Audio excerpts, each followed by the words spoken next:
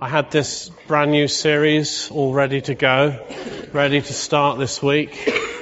We'll get back to that at some point in the future.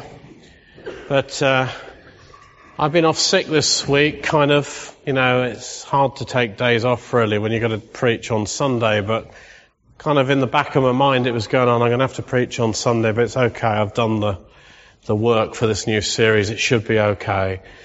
And so I got towards the end of the week, got to Thursday night at our life group, and then they noticed I wasn't very well, and they're kind of caring, nice people in our life group. If you haven't got caring, nice people in your life group, you should come to ours. And they prayed for me, and I had an encounter with God that completely took my breath away. It shocked me. I didn't know what hit me, and I was like that all night and kind of early the next morning as well, and I thought, I know what God's on here. He wants me to talk about the anointing. And I've been very conscious of the fact that this is something that's on God's heart for a while. He's been talking to me about it for a while. It fits very well into this overarching theme of what we're living with at the moment as a church, of equipping the church for service and for life. But I want to talk to you then about the anointing. What is it? It's one of those phrases that's used a lot, especially in charismatic circles. So what is it? What is the anointing? As I've been learning about this, especially as I've been leading the church here, I've become more and more aware of it, kind of relying on it, learning to rely on it, resting on it, in it. Because, I don't know how to lead churches. I'm no expert on this. And I don't think you can read many books on it that really help you. Because you've got to know what God's doing. And so I've been learning more and more about this. And the question I'm asking a lot of the time is, God, what are you doing? What are you doing now? Where are you working? Where are you moving? Because that's where I want to be. And you've probably heard me say that before. And this kind of awareness of the anointing has been quite tangible at times. And God often does make things tangible when He's trying to teach us something new or draw our attention to something that He's doing or He's wanting to do from us. It just suddenly catches us everywhere. When God is trying to teach you something new, you can't escape from it. And so God's been drawing my attention to the anointing, feeling the weight of it, consciously waiting for it, looking for it, listening for it, and even catching the smell of it.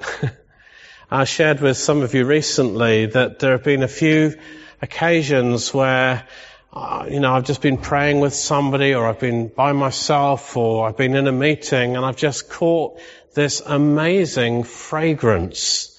I was praying with a guy for healing, and we were just standing together talking before I was about to pray, and suddenly this fragrance burst into the air. It just literally came out of nowhere. We're standing in his kitchen, and it just suddenly appeared, and I sort of thought, oh, I know I'm one of those prophetic guys. Sometimes I see stuff others don't, and all that kind of thing. So I just looked at him and said, do you smell that? He said, yeah, what is it? It's just like God's been drawing my attention to this. I was talking to David Carr about it. I saw him yesterday. He sends his love. And I saw him yesterday afternoon, and he says that he's experienced this kind of thing many times, especially during worship. He says it's the anointing. It smells wonderful. And he says sometimes God will just open a window in heaven and show us something, or even let us get a whiff of what's going on. He says, I think that's what He's doing with you. He's just trying to draw your attention to what's going on. So I kind of think God's drawing my attention to this, so I'm going to talk about it. And I want to encourage you to live in the expectation of it. I don't mean that we're going to get perfume every time I pray for you or anything like that. That's not what I'm on about here today. But what I want us to do is to grasp something of what the anointing is about so that we can all more consciously live in it. Live in it. So I'm going to take you through a kind of tour of the Bible fairly quickly, and some verses that speak about the anointing. And I want to lay a foundation for this subject. I'm going to talk a bit about it, and then we're going to see where we go. But I'm expecting God to turn up, as He already has done today, just expecting God to come. And at the end, there's going to be a ministry time, I think. And we want to pray for some people. Is that all right with you? I said, is that all right with you? Okay, praise God. Let's just pray that God would just come on us right now. Let's just stand for a moment, shall we?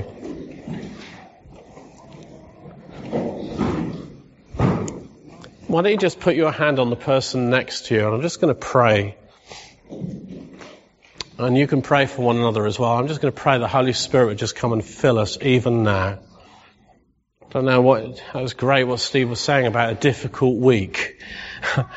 Let's just allow the Holy Spirit to minister to us for a moment or two. So Holy Spirit, will you just come on everybody here right now in Jesus' name? Would you fill us up with your Holy Spirit? Would you fill up our understanding, Lord, as we talk about this holy subject, this awesome subject of God, the anointing.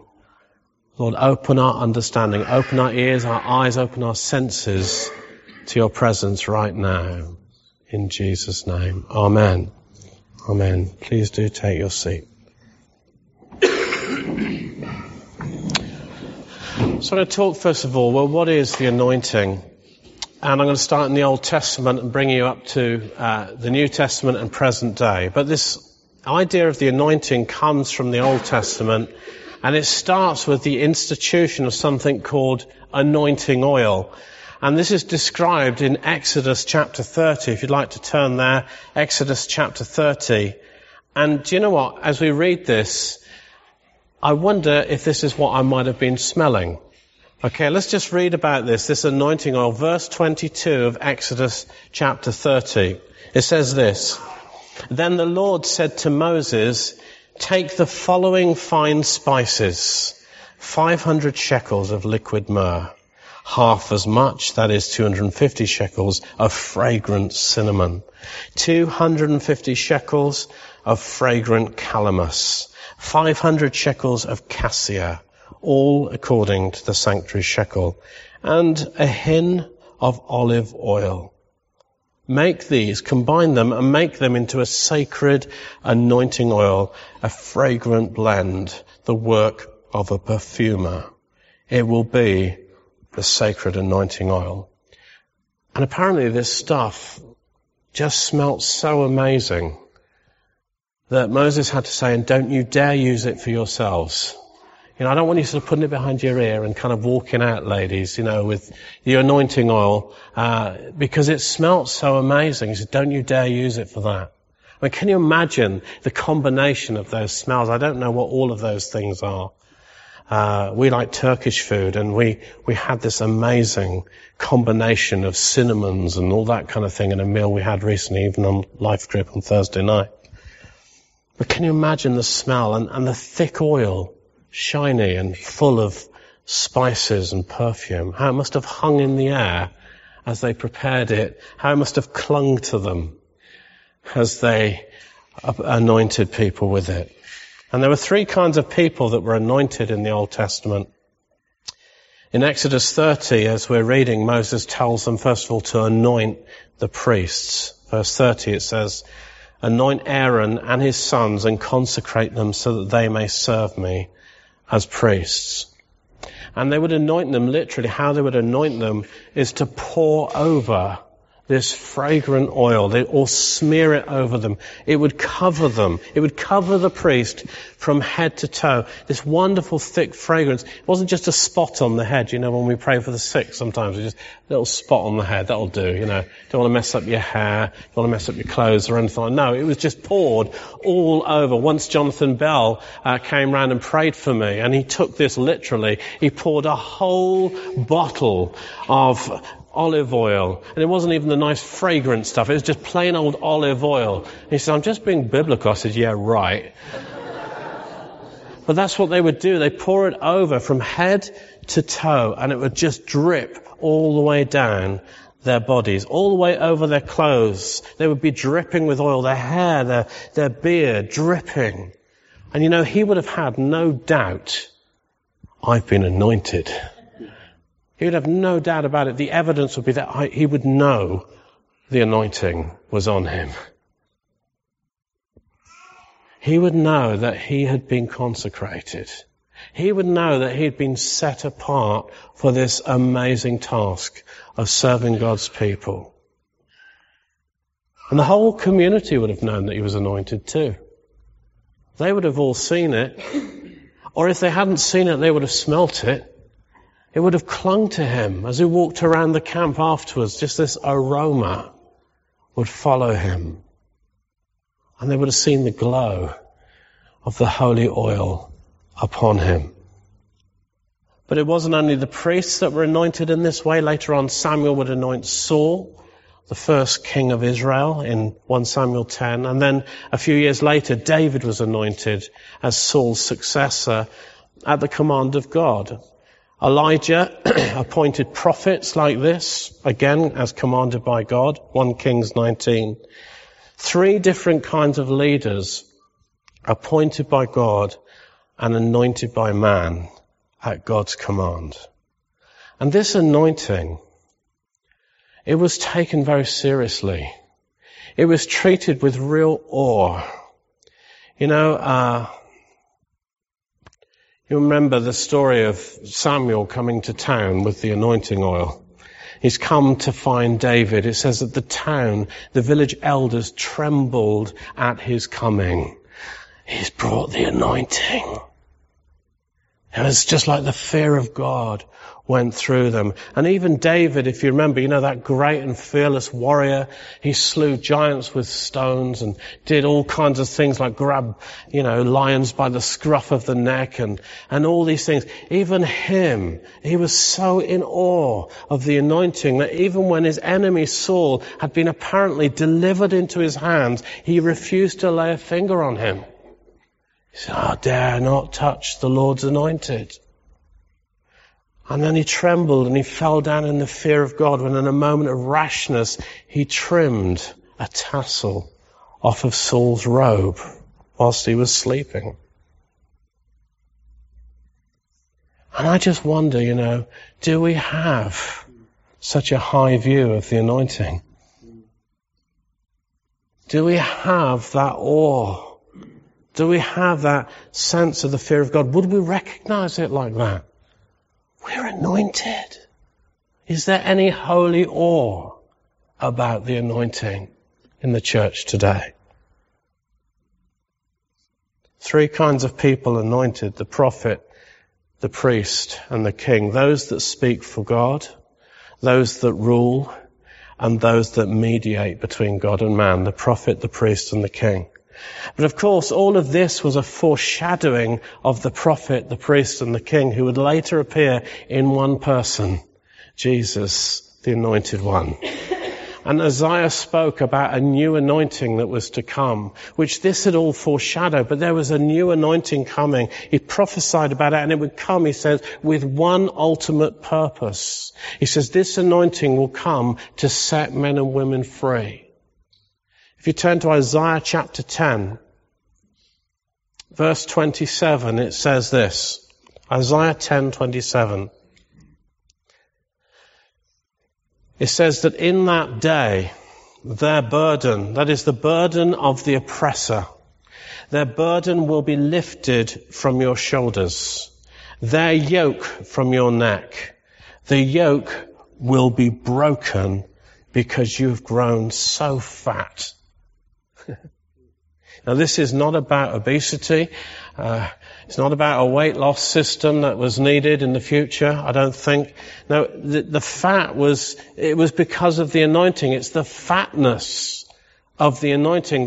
The anointing was a kind of a fat that ran down them. And this anointing oil, this anointing would be so rich, so fat, the anointing would cause yokes of bondage to burst. It was a yoke that was wrong. God didn't want his people in bondage like that. And at this time, Israel was in captivity. Israel was in a literal bondage to the Assyrians. You know, their slavery was very real and very physical. It was very tangible for them.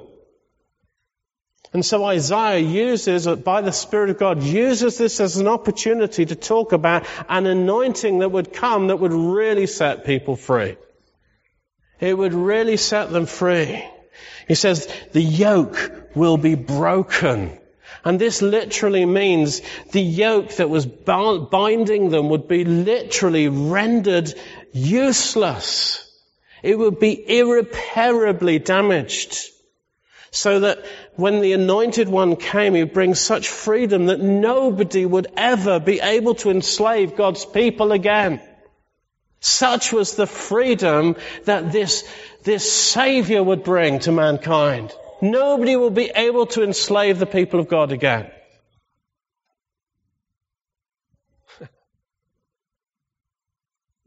You see, Israel thought that the Assyrians were the problem.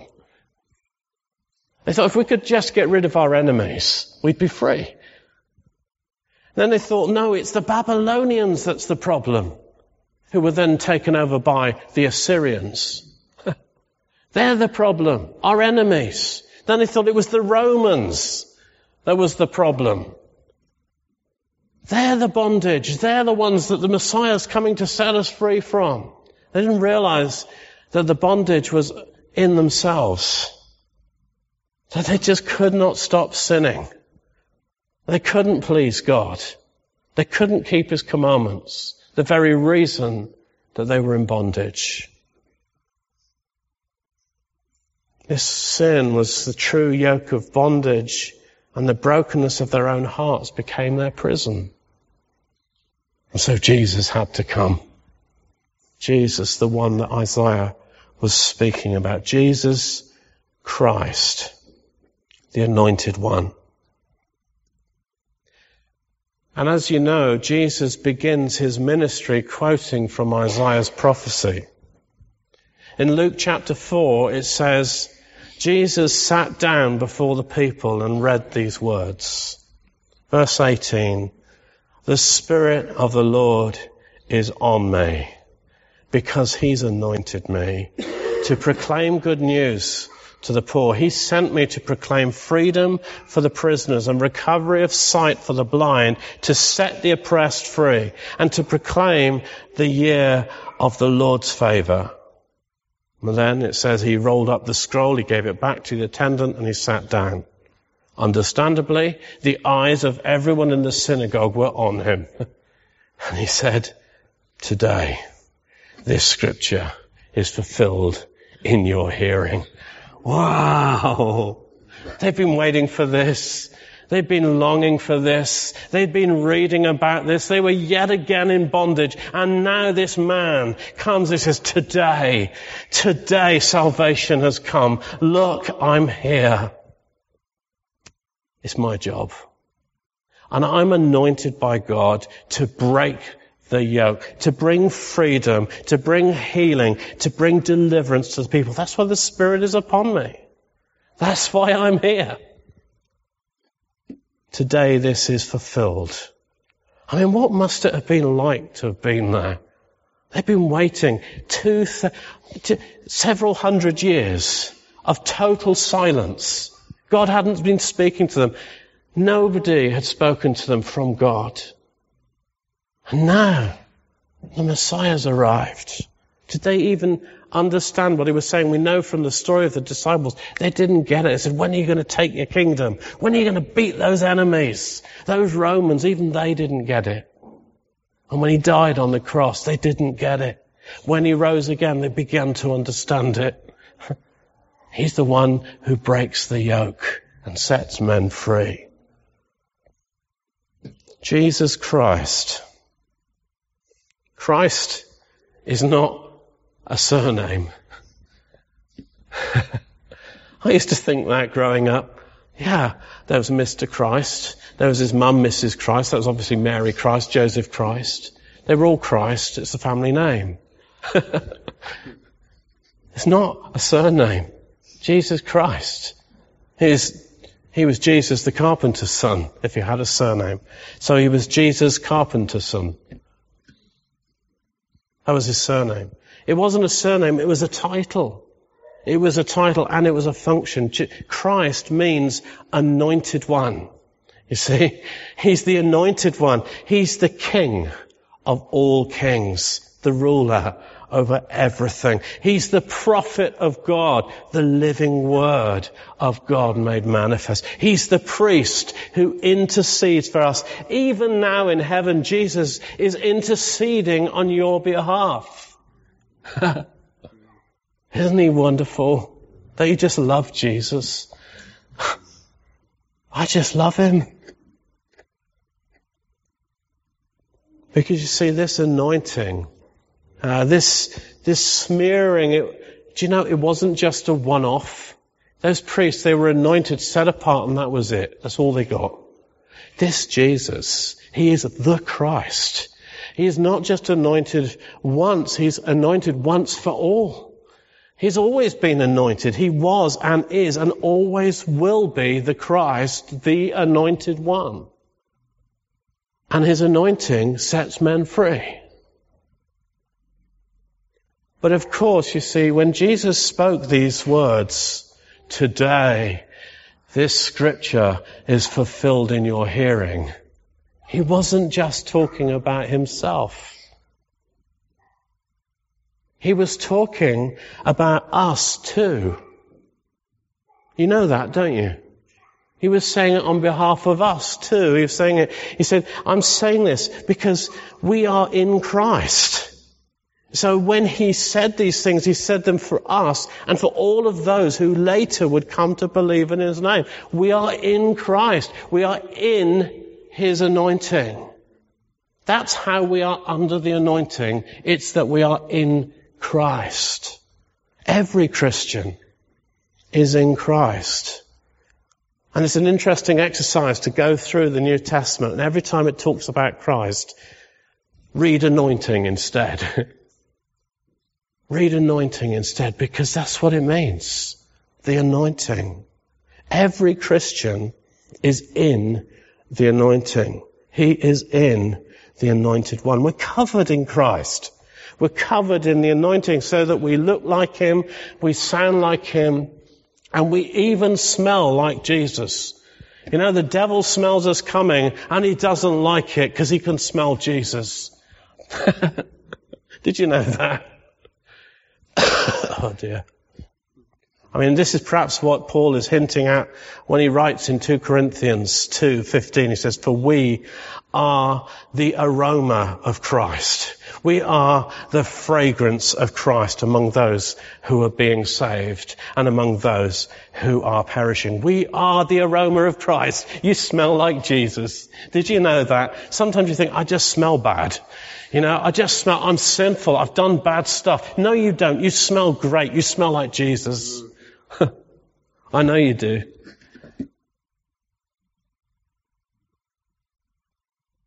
Let me show you a picture which I feel like God gave me.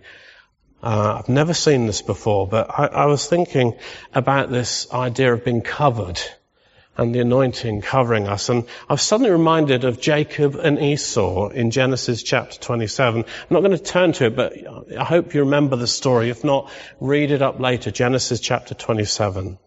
But this is the picture. It's like the way that Jacob stole his brother Esau's blessing. It's like the way that Jacob stole Esau's anointing. You see, Esau had all the rights and the privileges of the firstborn son who would inherit his father's blessing. But Jacob put the clothing of Esau on. He covered himself. He anointed himself with Esau. And so when Jacob came to his father for the blessing, he smelt of the fields where Esau worked. He put hair on his arms, the hair of Esau, wild animals. He adopted his physical attributes, wearing these skins. He put on the voice of Esau and even somehow managed to sound like him. And as his father was blind, he didn't need to look like him, so he didn't have to worry about that. But through putting on the anointing of Esau, Jacob stole the blessing. And I found myself wondering, why did God allow that? Why did he sanction such dishonesty? Why did he back up what happened? Why did he sanction deception? So does that mean theft is okay in certain circumstances? Or perhaps, God is a secret Darwinian? It's survival of the fittest. Well, he was the clever one and he got it. Of course not. It's none of these things. It came down simply that Esau despised his birthright. He despised the anointing. He despised it. He was more interested in stew. He was more interested in filling his belly than he was in the anointing that his father would give him. He never pursued the blessing that was rightfully his, and so it went to his brother Jacob. Jacob, who put on some smelly clothes to gain his father's blessing. He was the one who was willing to humble himself, to overcome the fear of discovery and rejection, to get a curse. He risked that to pursue what he valued above everything else. He says, I value my father's blessing, and he doesn't. Give it to me. That's why God allowed it. And Jesus has paid the ultimate price so that all of us can enjoy and receive the Father's blessing. We don't need to steal it. We don't need to pretend, because Jesus has already paid for it. But we do need to humble ourselves, and we need to pursue all that he has for us. Covered in Christ. In Christ, pursue all the Father's blessing that is in Christ and the anointing of the Christ. So what is the purpose of the anointing for us today? I'm going to deal with this fairly quickly because this is another talk in itself, but the anointing is available to every believer who asks. I just want to make that clear. The anointing is available to every believer who asks. In a nutshell, then, the anointing is God's supernatural grace to do, to know, and to be all that God wants us to be. So let me take you through some New Testament verses now about the anointing. Firstly, the anointing is to do. It's to do stuff. You see, Jesus didn't just talk about the anointing. He read this passage, sat down, amazed everybody, said it's fulfilled, and then he didn't do anything. He demonstrated with power, and he broke yokes of bondage. He healed people and he set the prisoners free. So Luke sums up Jesus' life and ministry like this. In Acts chapter 10 verse 38 it says, God anointed Jesus of Nazareth and the Holy Spirit and power, and he went around doing good and healing all who were under the power of the devil, because God was with him. That's what the anointing had come to do, and that's what Jesus did. Let me just sum it up for you. He just went around doing good. That's Jesus under the anointing. And Jesus told us that we would do the same things and greater things, whatever that means. But he told us that we would do the same things and greater things. The anointing enables us to release on earth the supernatural dispensations of heaven. So Jesus says, go into all the world, preach the gospel, preach about the kingdom, talk about it, and signs will follow those that believe. That kingdom will break in. It can't help it when you declare the kingdom of God. And some of us need to know this anointing today to do the work of God. Some of us need to know that. Too often we can fall into the trap of doing without the anointing. We use our own resources and our strength. We just get used to doing stuff. And we don't rely on it anymore. We don't need to. When I first started trying to help people, just sort of pastor people, I had somebody come to see me. I'd pray for hours before they came. Oh, Lord, I might say something really awful or terrible. I really need wisdom. Oh, God, please help me. And then all the way through when they're talking to me, I'll be, Lord, I don't know what to say. And now I can, I use this one today. Or I use this one. And you can get very I can do this. Now, when I first started preaching, I'd be desperate. Oh, Lord, if you don't turn up, I'm going to die or something. And now I kind of think, well, God, if you don't turn up, I'm really sorry. I've not done a good job, and I'll just get on with it. I trust you.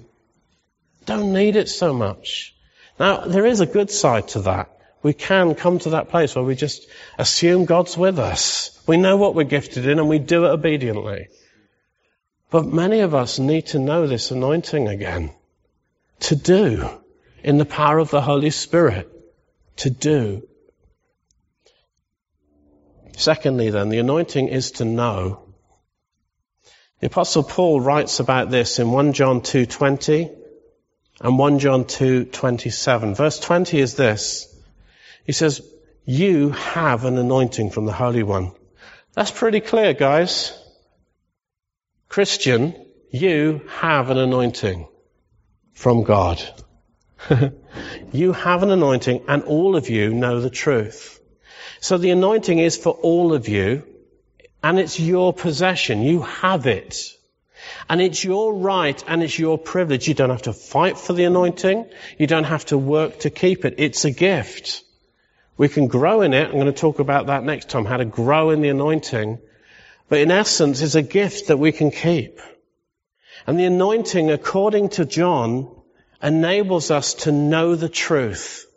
And firstly, that means to know God. Because Jesus says, I'm the way, the truth, and the life. To know the truth is to know Jesus. It means to be in relationship with Him. Who again, Jesus said, He can only be known in spirit and in truth. It's about knowing God.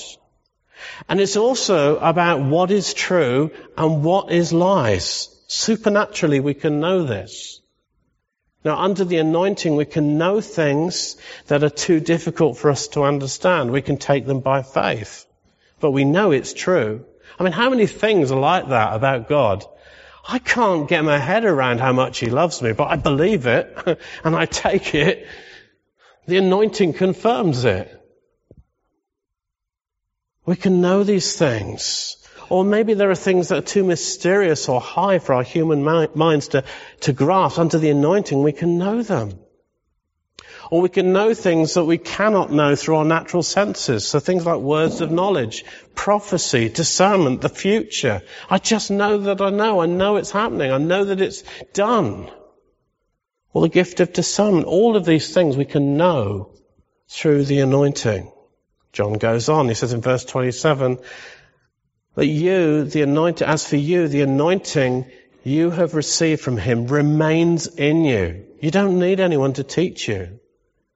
But as His anointing teaches you about all things, and as that anointing is real, not counterfeit, just as it has taught you, remain in Him. The anointing stays in us and keeps us in Him. The anointing keeps us in Christ, remaining in Him. And John, in chapter 17 of the Gospel of John, says that remaining in Him makes us fruitful.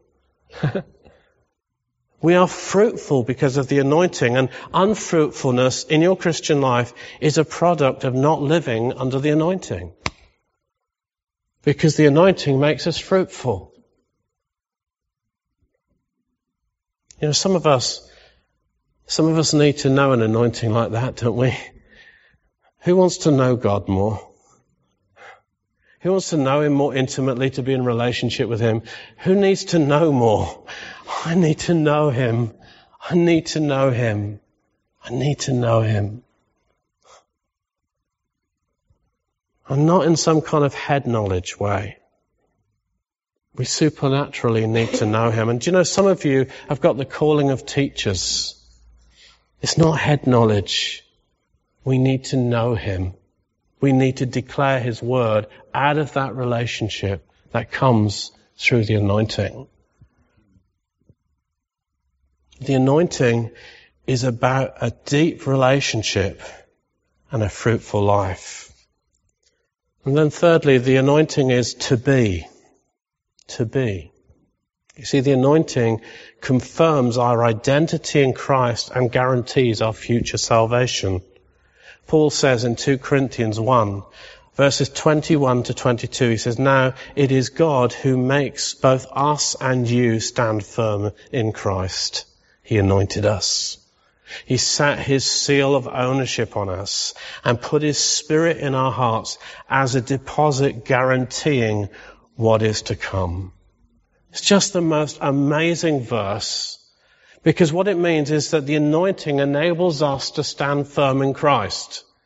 You know, the Holy Spirit keeps us in relationship with God. It keeps us following him. You know, it's why I can't go away from God.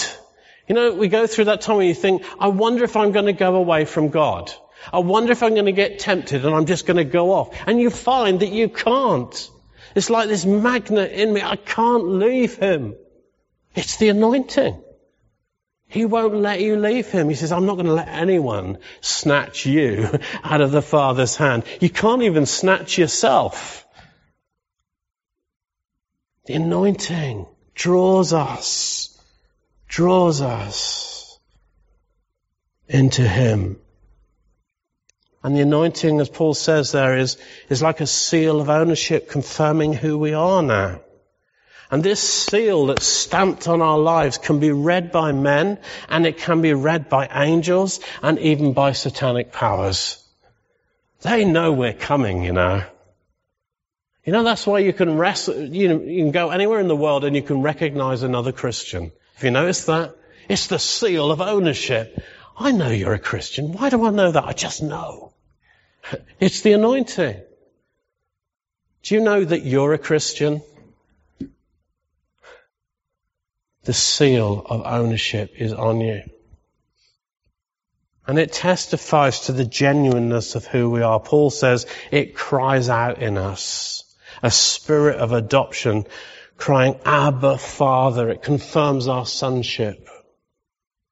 Now you may need some of this anointing. You know, if you've been wavering in your faith or doubting your place in God or even your future salvation, you know, do you need a smearing of grace today?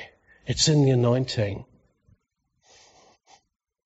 So the anointing is to do, it is to know, and it is to be all that God supernaturally enables us to be by the Holy Spirit. So that's the anointing. That's what it is. Quickly given. I know there's a lot there. But let me ask you, and this is the main point of the talk today. Do you know it? Do you know the anointing? Do you have it? Or do you need it? Are you aware of your need of it? Are you aware of the function of the anointing in your life? Are you living under it? Would you like to? Is it just as I've been talking, oh, I want that. Oh, I need that. Come on. Is it in there? I want more of that. Yes. Yes, you've got it. The nail on the head. Why can't you preach like this more often? I really got it today. It's the anointing. Do you want it? Now, how many of us are still trying to live the Christian life in our own strength? You foolish Galatians! Who has bewitched you? Starting out in the Spirit, you're now trying to do it in the flesh. Paul's words still ring true today, don't they? We're still trying to do it in our flesh. I want to encourage you. I want to encourage you to seek the anointing for your life. To unashamedly pursue the blessing of the Father in your life and in your circumstances, and not just for yourself, but for others too. Because, you see, we want to be ministers of blessing through the anointing too, don't we? We want to minister blessing to one another. How many people want to lay hands on the sick and see them healed? How many people want to lay their hands on the sick and demons run? How many people want the anointing of God? Yeah, Lord. Spirit of the sovereign Lord is upon us. Is upon you. Are you aware of it?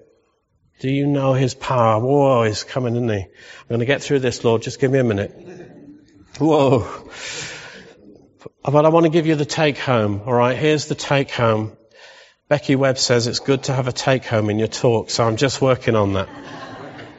Firstly, I want you to cultivate an awareness of the anointing. Cultivate it. Make it part of who you are. Make it part of your character. Make it part of your culture, your relationship with God. Cultivate an awareness of the anointing. It's about pursuing God. It's about pursuing His presence as a lifestyle, but it's also about a time of conscious learning in your day-to-day life. And sometimes we just don't do this. We don't realize we actually have to learn. We have to train ourselves in these things. Some of us do. We need training for this. I heard Bill Johnson speak about how he trained his family how to be aware of the anointing. He said that often they would pull up outside a restaurant or something like that. They'd be going into somewhere, and he says, and I would just stop. I said, right, everybody, okay, everybody all right? Everybody full of the Spirit now. Everybody sensing God's presence right now. Okay, is He with us? Is He here? Okay, we'll wait a minute. Right, come on then, let's go. He's with us now. And he says, the feeling when you enter that room is completely different. You know, some of you need to do that before you go into the office tomorrow. Before you go into work, just stop. Don't rush. Stop rushing everywhere. Jesus never rushed anywhere, but He achieved so much more than I ever will. 3 years, He turned the world upside down. 3.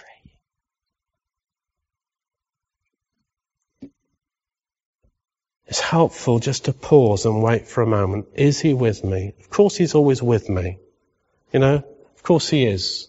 We're always in Christ.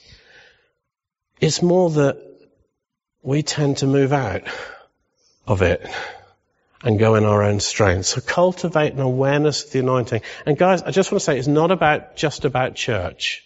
It's not just about ministry. It's not just about spiritual things. You can take this to work tomorrow. You can take this, businessmen, the gift of wisdom, it's an anointing. So often in work, I would just say, Lord, I don't know what to do. And suddenly it would come to me. And I was known for it as somebody who could break the logjam.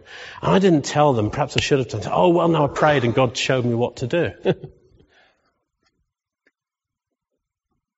Cultivate the awareness. Our lives are anointed. Wait, pause, and then act. Secondly, move out in it.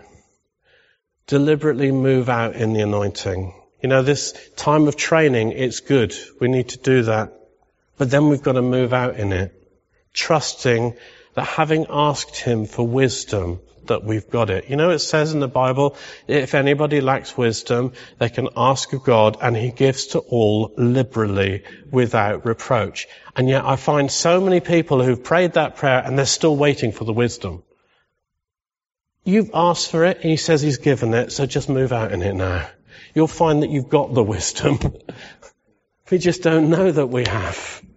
Move out in it. If you ask for wisdom, you can assume that you've got it. If we've asked for the Holy Spirit, it says the Father will never refuse us. He will never refuse us when we ask for the Holy Spirit. So ask Him before you go into a difficult meeting, a difficult situation. A difficult family situation. Holy Spirit, will you fill me? Now go in. He'll be with you. Move out in it. That we've trusted Him for His presence. He is with us. He says the Spirit of the Sovereign Lord is on me and you're in Christ.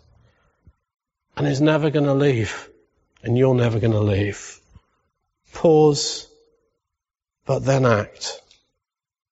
And then as time goes on, I've said this already, but we'll find that we move into a new level of anointing where we can assume or we can know that we are anointed. Something of that is practice. I've been preaching for a bit now, and I've learned, I wondered, but I think I am actually anointed now. I can assume that God's with me. Move out in it. Practice, but then you can assume that He's with you. So next time I want to talk about growing in the anointing. I don't know when we're going to do that. Maybe next week, we'll see. But that's what I want to talk about next time. But I want to just give us the opportunity now. Okay, Holy Spirit, you can come right now. Just come on us.